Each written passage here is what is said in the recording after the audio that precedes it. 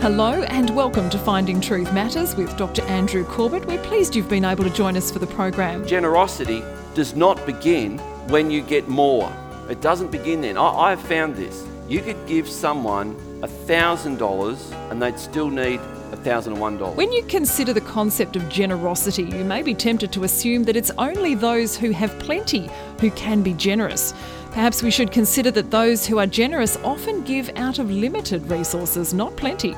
Dr. Corbett is concluding a series of messages that challenge us to look at the way we live and understand the role of virtue in our lives. Tonight, the final in the series, By Virtue of Generosity. The slide that I've mentioned is taken from a ship going through the Bering Strait, and I'm sure Tony could tell us much more about the Bering Strait than I could, but I understand it's some of the roughest water in the world. It used to be a land bridge between what is now Alaska and far east northern Russia. And through the passage of time, that land bridge has been weathered down and now makes those seas some of the most treacherous of anywhere in the world. And I've made the point that some people feel as if that's what their life is like. They feel like they are being tossed to and fro, going through rough waters. And how on earth do you navigate the rough waters of life like that? One of the things that I hope we will see in looking at this passage, and if you have your Bible and if you've got enough light, or perhaps if you've got a device, you can have a look at this with me, because you may want to underline some of these things, which I encourage you to do, is in 2 Peter. In 2 Peter chapter 1 and verse 5, we have the Apostle Peter in somewhere around about late 63 AD, writing these words. And if you by now are familiar with what we've seen of first century history, you will note that you'll remember that we talked a few weeks ago that the key dates as far as the background of the New Testament, 64 AD, 66 AD, 68 AD, and 70 AD. And in 64 AD, the first of those dates, that's when Rome declared war on the church. And Caesar Nero, the emperor at the time, began killing Christians in the hundreds of thousands. One of the first Christians that were killed was Peter. And he knew that he was going to die soon. He says it in this chapter. Christ told him in one of the last chapters of the Gospel of John, so he knew his time was up. So very sober words, sombering words. This is what he says. For this reason, he's writing to the believers whom he fears for, and he says he fears for them. Make every effort to supplement your faith with virtue. And how do you get virtue? Supplement virtue with knowledge. And I hope that's what we're going to do this morning. Down to verse 8, he says, for if these qualities are yours and are increasing. And this tells me that the Christian life is not a static life. It's not a journey where you tick it off and go, and I hope I never give people this impression. I never want to give you the impression that really all I'm trying to do is to get you to make a decision for Christ and then that's the end game, that's it. Because it's not. Can I tell you as plainly as I can, for you giving your life to Christ is not the end game, it's the start of the game. It's where the journey starts. Now, I know people have a journey to that point. I know that. I get that. But really, for most people, their journey is like Israel going around the wilderness, around and around and around. And until you surrender to Christ, your journey to where he wants you to go and who he wants you to be can't really begin. In exactly the same way, we see the parallel with Israel. As they resisted God, they came out of Egypt. It was on a slow walk. It would have been a 30-day walk into the promised land, on a slow walk. But yet they were there 40 years going around and around and around, and eventually God said, I'm through with this generation, and they all died out.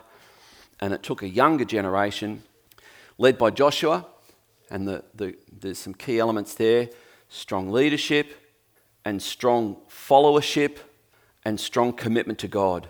And they were the generation, and in fact I would say the holiest generation, the most honoured generation in the entire history of the nation of Israel. And they took the promised land, and it says, I think in Joshua 21, that to that generation God fulfilled all of his promises. No other generation had that. So we see here that the Christian life, Peter says, is a life where these qualities are meant to be increasing. That means if you've been a Christian for 40, 50 years, as some of you have, there is still more. There is still more. There is more to grow. There is more to know. There is more for Christ to get a hold of in your life, to mould you and shape you and change you and adapt you. And I think the end result is that you look like Christ in how you treat people. You feel yourself being changed. You feel yourself being corrected. Things that you used to do, perhaps the sharp criticism you might make of someone else, you begin to feel the Holy Spirit saying, don't talk about people like that. And the Holy Spirit brings to your remembrance, Jesus wouldn't do that. So don't you do that. So you begin to treat people in a way that's more Christ-like. You begin to speak in a more Christ-like manner. So in other words, the Christian life is about increasing. It's about growing. It's about increasing in Christ likeness, which is that word that starts with a small g, not a capital G, the small g word, godliness. Godliness means to be more like Christ. You begin to talk like Christ. You begin to treat people like Christ. And you begin, as the Apostle Paul said, to smell like Christ. The fragrance of Christ. That's what happens as you grow in your relationship with Christ. It says in verse 10, the Apostle Peter goes on and says this, therefore, brothers, be all the more diligent to confirm your calling and election. For if you practice these qualities, you will never fall. So there is an effort that I think God empowers for the believer to grow and to change. And I think the hallmarks of a growing believer becoming more Christ-like is that they will apologise to people at points of their journey. Because I've found that the Holy Spirit makes me aware often after I've been rude or said something dumb or offensive, and then the Holy Spirit convicts me and says, Jesus wouldn't have done that. And I feel terrible. And I realise I've got to put it right, and I have to go to someone and apologise and say, listen, when I said that, I should never have said that. I misrepresented my Saviour. I'm so sorry. I just want to take that back and apologise for how I spoke to you. I think that's some of the hallmarks of someone growing in Christ. I want to pray, and then I want to just take a moment where we can contemplate and ponder. But let's pray.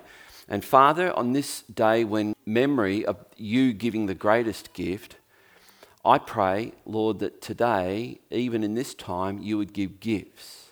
Father, there are people here this morning who need the gift of healing. Doctors have not given a good prognosis, and what doctors can't do, I pray now by the gift of the Holy Spirit, you would bring healing.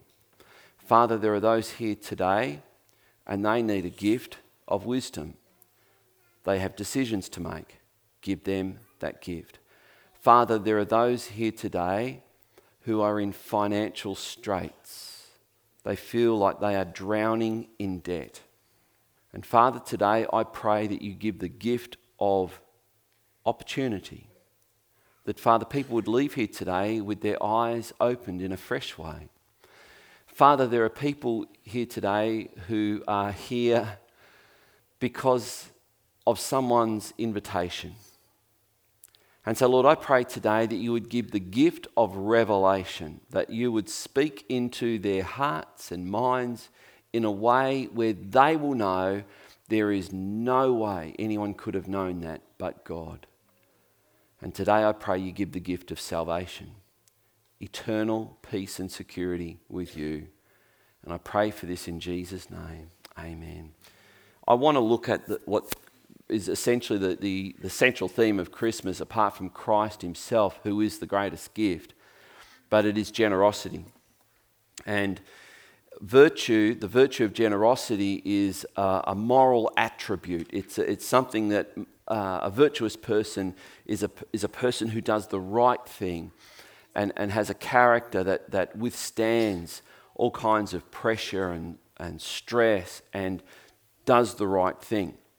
And here's my contention as we celebrate the arrival of Christ, that as we learn to walk with Christ, we will develop the virtues of Christ. And I'm going to suggest to you that of all the virtues we've been looking at, we've looked at the virtue of love, we've looked at the virtue of peace. I think of in that time in the Garden of Gethsemane when Christ was there under so much duress, where he was sweating drops of blood, yet he was in the peace of God. I think that's incredible. I think as we looked at humility recently, we see that Christ was the most humble man that's ever lived. And we've seen that humility is not putting yourself down, it's not self-effacing, it's not rejecting compliments. I recently heard a preacher, Zoe was telling me about Stephen Furtick, who as a young preacher had someone come up to him and said, "That was really good. That was good preaching, really good preaching." And he, as a young preacher, said, "Oh, it wasn't me, that was God." He said, "It wasn't that good." Sometimes when you get a compliment, the appropriate response isn't to fob it off or reject it. It's just simply to say what? Thank you. Thank you for that. And that's a humble response. But here's my thesis, that Christ was the most generous man that's ever lived. He was the most generous man that the world has ever seen. And if you follow him, you will end up also being generous. But I want to make a point that there are principles of generosity. And I think Christ epitomized all of the principles of generosity that we see in the book of Proverbs, of which there are quite a few. And here's what I want to say from the outset. Some here will think, "Oh, okay, here we go. He's preaching generosity in a church. He's going to be talking about giving." No, I'm not just going to be talking about giving. I'm going to be talking about generosity. And I see giving as a part of it, but it's not the whole picture. Here's my thing. If you only think of generosity as giving, you will give and we will be a poor church that gives. But if you can get generosity, you will be better off and you will give. Let me explain what I mean. Because I don't want people to be worse off for giving, and I don't want people to think giving is just about money. In Proverbs, it says in Proverbs 11:24, "One gives freely yet grows all the richer. Another withholds what he should give and only suffers want." So when we talk about what Jesus taught about how he lived, a generous lifestyle, he taught his followers to give. And so this is where I want to stretch your understanding of generosity. And then I hope at the end we'll tie it all in and show you that Christmas is the ultimate act of generosity. So one of the first things I think Christ taught his disciples about generosity is it begins with compassion. Compassion for people. Compassion. This is what he said.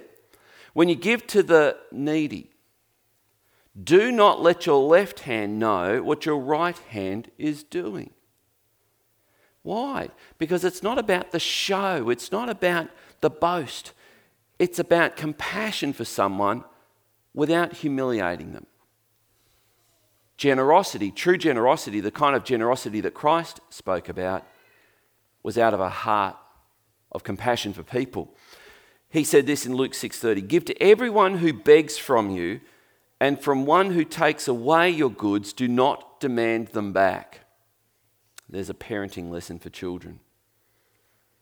If you have more than one child, you'll know this. I think one of the ultimate stories of generosity, which I think Christ gave two very, very profound stories of generosity, is firstly the Good Samaritan. The other one is what we call the story of the prodigal son, although if you've heard me ever talk about this, I think it's actually the story of the prodigal father, because prodigal doesn't mean wandering. It doesn't mean the one who wanders off. Prodigal actually means lavish. It comes from the word prodigious, to do a lot of. And the one who is most prodigious in the story of what we call the prodigal son is actually the father. He gave, we read that story where the prodigal comes to, we call him the prodigal, he comes to his father and says, give me my share of the inheritance. And the next verse says, and so the father divided his estate between his two sons. He gave away everything at that moment, and he gave it away to both sons. That's pretty generous. Very generous. But this story of the Good Samaritan, I think, is profoundly about generosity. And this is a story that Jesus told to illustrate the kind of generosity he's talking about. And I hope you can see it's grounded in compassion for people. Jesus replied, a man was going down from Jerusalem to Jericho, and he fell among robbers who stripped him and beat him and departed, leaving him half dead. Now, by chance, a priest was going down that road. The people you would expect to have compassion on others. Priests. And when he saw him, he passed by on the other side. So likewise, a Levite, whom you would also expect to show compassion, when he came to the place and saw him, passed by on the other side. But a Samaritan, as he journeyed, came near where he was, and when he saw him, he had compassion. He went to him, bound up his wounds, pouring on oil and wine. Then he set him on his own animal and brought him to an innkeeper and took care of him. Notice this, he didn't drop him off at the inn. Notice what he did. And the next day, in other words, how long has he just spent with this man who had been left half a dead? His sworn enemy, by the way, Jews and Samaritans, hated each other. So he spent the night tending to this man's wounds. And it says, and the next day he took out 2 denarii. A denarii was a day's wage. So it's like putting $500 on the counter and saying, use this to tend to him. And gave them to the innkeeper, saying, take care of him, and whatever more you spend, I will repay you back when I come. Do you hear generosity? But do you see how that generosity is grounded in compassion for people? A care, a consideration for others. So this is what I want you to see, the first thing about generosity. It's grounded not just in a dollar value, it's grounded in both an attitude of the heart that results in action. So it's no good just saying, as it says in the Epistle of James, if you say you have compassion, but you see your brother in need, but you do nothing, your faith is dead. Faith without works, James says, is dead. So how do we cultivate a spirit of generosity? How do we do that? How do we cultivate this virtue of generosity? If I was to ask you a question, who here today would like to be more generous? Don't put your hand up, but put it up on the inside, if it's you. I hope the answer is, yeah, actually I would like to be more generous. And I can understand some people saying, yeah, I'd really like to be, but just not a great time in my life right now to be so. Well, I want to talk to you. Because I think some people are foolishly lavish in what they give away. And I think they think that's being generous. I think it's sometimes being unwise. Let me explain. Generosity does not preclude either obligations or responsibilities. For example, you've got a power bill and you've got $100 to pay a power bill, and someone comes to the door and says, would you give me $100? Well, you're already actually obliged to pay your power bill $100. And you should. Now, where do I get this from? That doesn't sound very compassionate. I mean, Aurora doesn't need our money. I mean, I don't want to have compassion on the electricity company, but you have an obligation to pay that. Here's the principle. Because Jesus addressed this heart attitude in the very, very religious people of his day, the scribes and the Pharisees. They would come to the temple literally with people blowing trumpets in front of them as they were about to put their offering in the offering box and go, "Is everyone watching?" As the trumpeter would sound, "This Pharisee's about to give."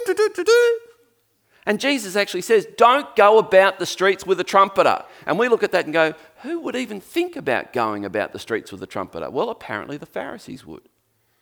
So he's addressing this issue that here they are giving, and then he paints a scene where their parents are on the other side of that box, and their parents, for one reason or another, can't work. There was no social welfare in those days, no safety net or anything like that. The way parents were supported, and this may be a shock to an entire generation, and I hope my kids are listening, is their kids would support their parents. Every parent looks at their child at this point and goes, "Amen." There you go. And Jesus is telling us of an episode where some Pharisees were giving in this box, what a great, generous person I am. Then on the other side of this box, there's their parents going, "Son, can you help us out? We haven't eaten in a week. Can you please help us out?" "No, I can't because I've just tithed. I've given everything to God." It is now, here's the word, korban, sacred money. Not money to be used for any other purpose apart from God. So Jesus has something to say about this.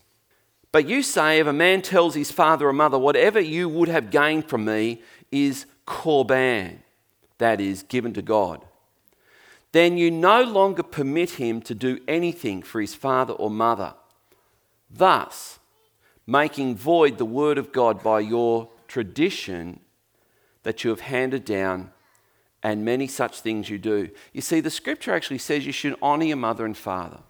It actually says you should look after them as best you can. And here they were justifying being, here's the word, you might want to write it down, stingy. Saying, yes, I'm stingy. It looks like I'm stingy, but I'm not. I'm really just spiritual. And Jesus will have none of it. He will have none of it.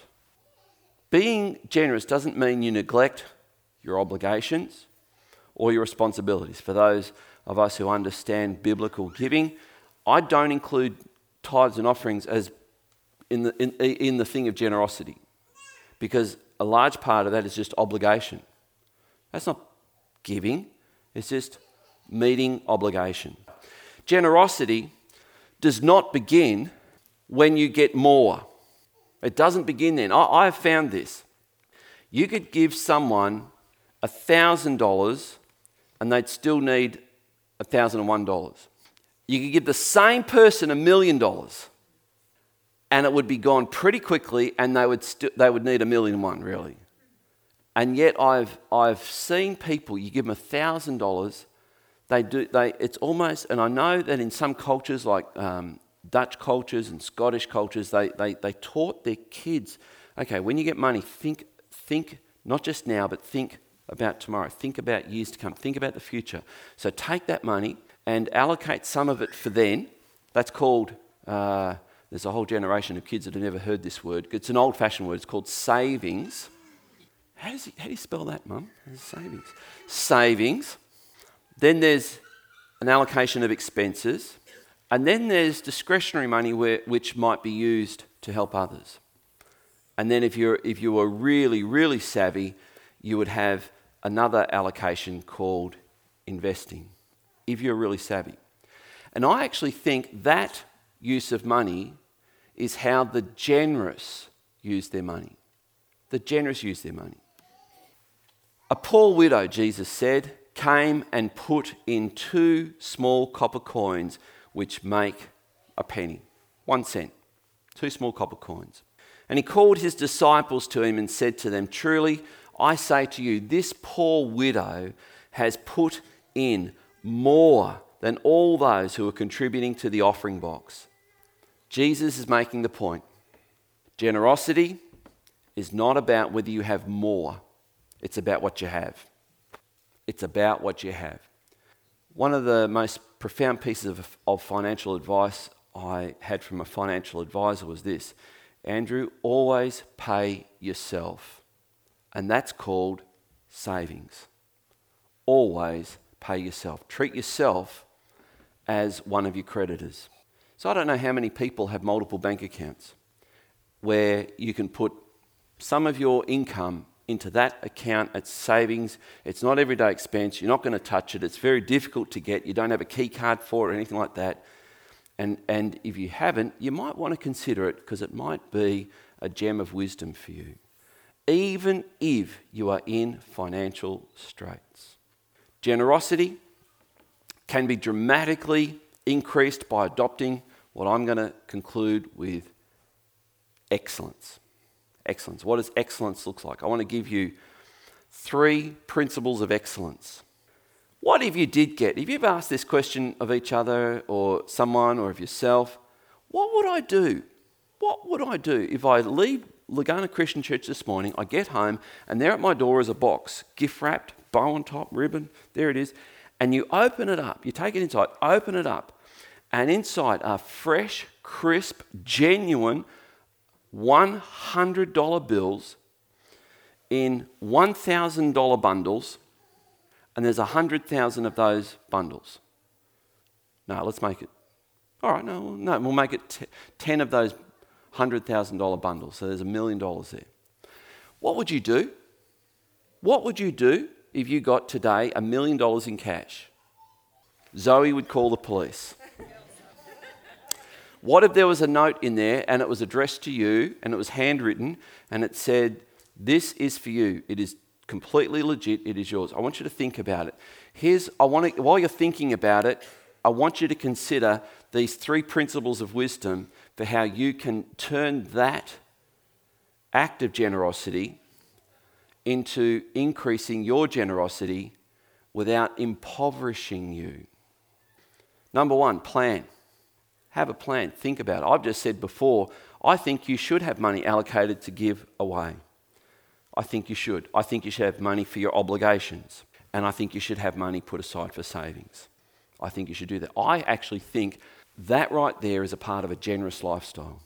The person who gets it and just gives it all away now has no seed in the ground to give more away. Secondly, saving. Start saving. You ever thought about it? What if you saved $20 a week every week for the last 10 years? How much would you have now? Anyone know, just off the top of the head? $10,000 plus whatever accumulated interest. Who could use $10,000 now? Nah. I'll take that as a yes. And thirdly, if you employ a principle of excellence, I encourage you to take advantage of those things that will increase your income. In other words, if you're here today and you're thinking, you know, a manager in my business place gets paid more than I do, but for me to aspire to be a manager, I think that's pride, and I don't want to do that. That's not pride. What you're doing is pride. By being prepared to have a go and use excellence and excel and get whatever promotion you can will often be an act of humility, because it could be very hard work. And humility is about serving others. And we need people who know how to serve others in business. 3 principles: plan, save, increase by being excellent. And that goes for people in business. If you can expand your business, you should. Do what you can. And here's my prayer for us at church. I pray that we will all be generous people in the way I've described it, and that we will have increased compassion for others. We will increase our capacity to be able to bless others, but at the same time, we will also be able to meet our obligations, and I hope that we will also see our overall debt level, whatever it might be, eradicated as best as possible. Who would like to be generous like that? Father, I pray that what we learned, where you gave, you planned, you came to save, and you did it excellently. And Father, as we take these 3 principles into our life, I pray that each one here today. That's all we have time for tonight, but you can order the full-length version of this presentation on CD, audio or premium download by going to findingtruthmatters.org and selecting By Virtue of Generosity from our online store. For updates and special offers, please visit our Facebook page, facebook.com/findingtruthmatters. Dr. Corbett is pastor of Legana Christian Church and president of ICI Theological College Australia. We look forward to joining you again at the same time next week for another Finding Truth Matters.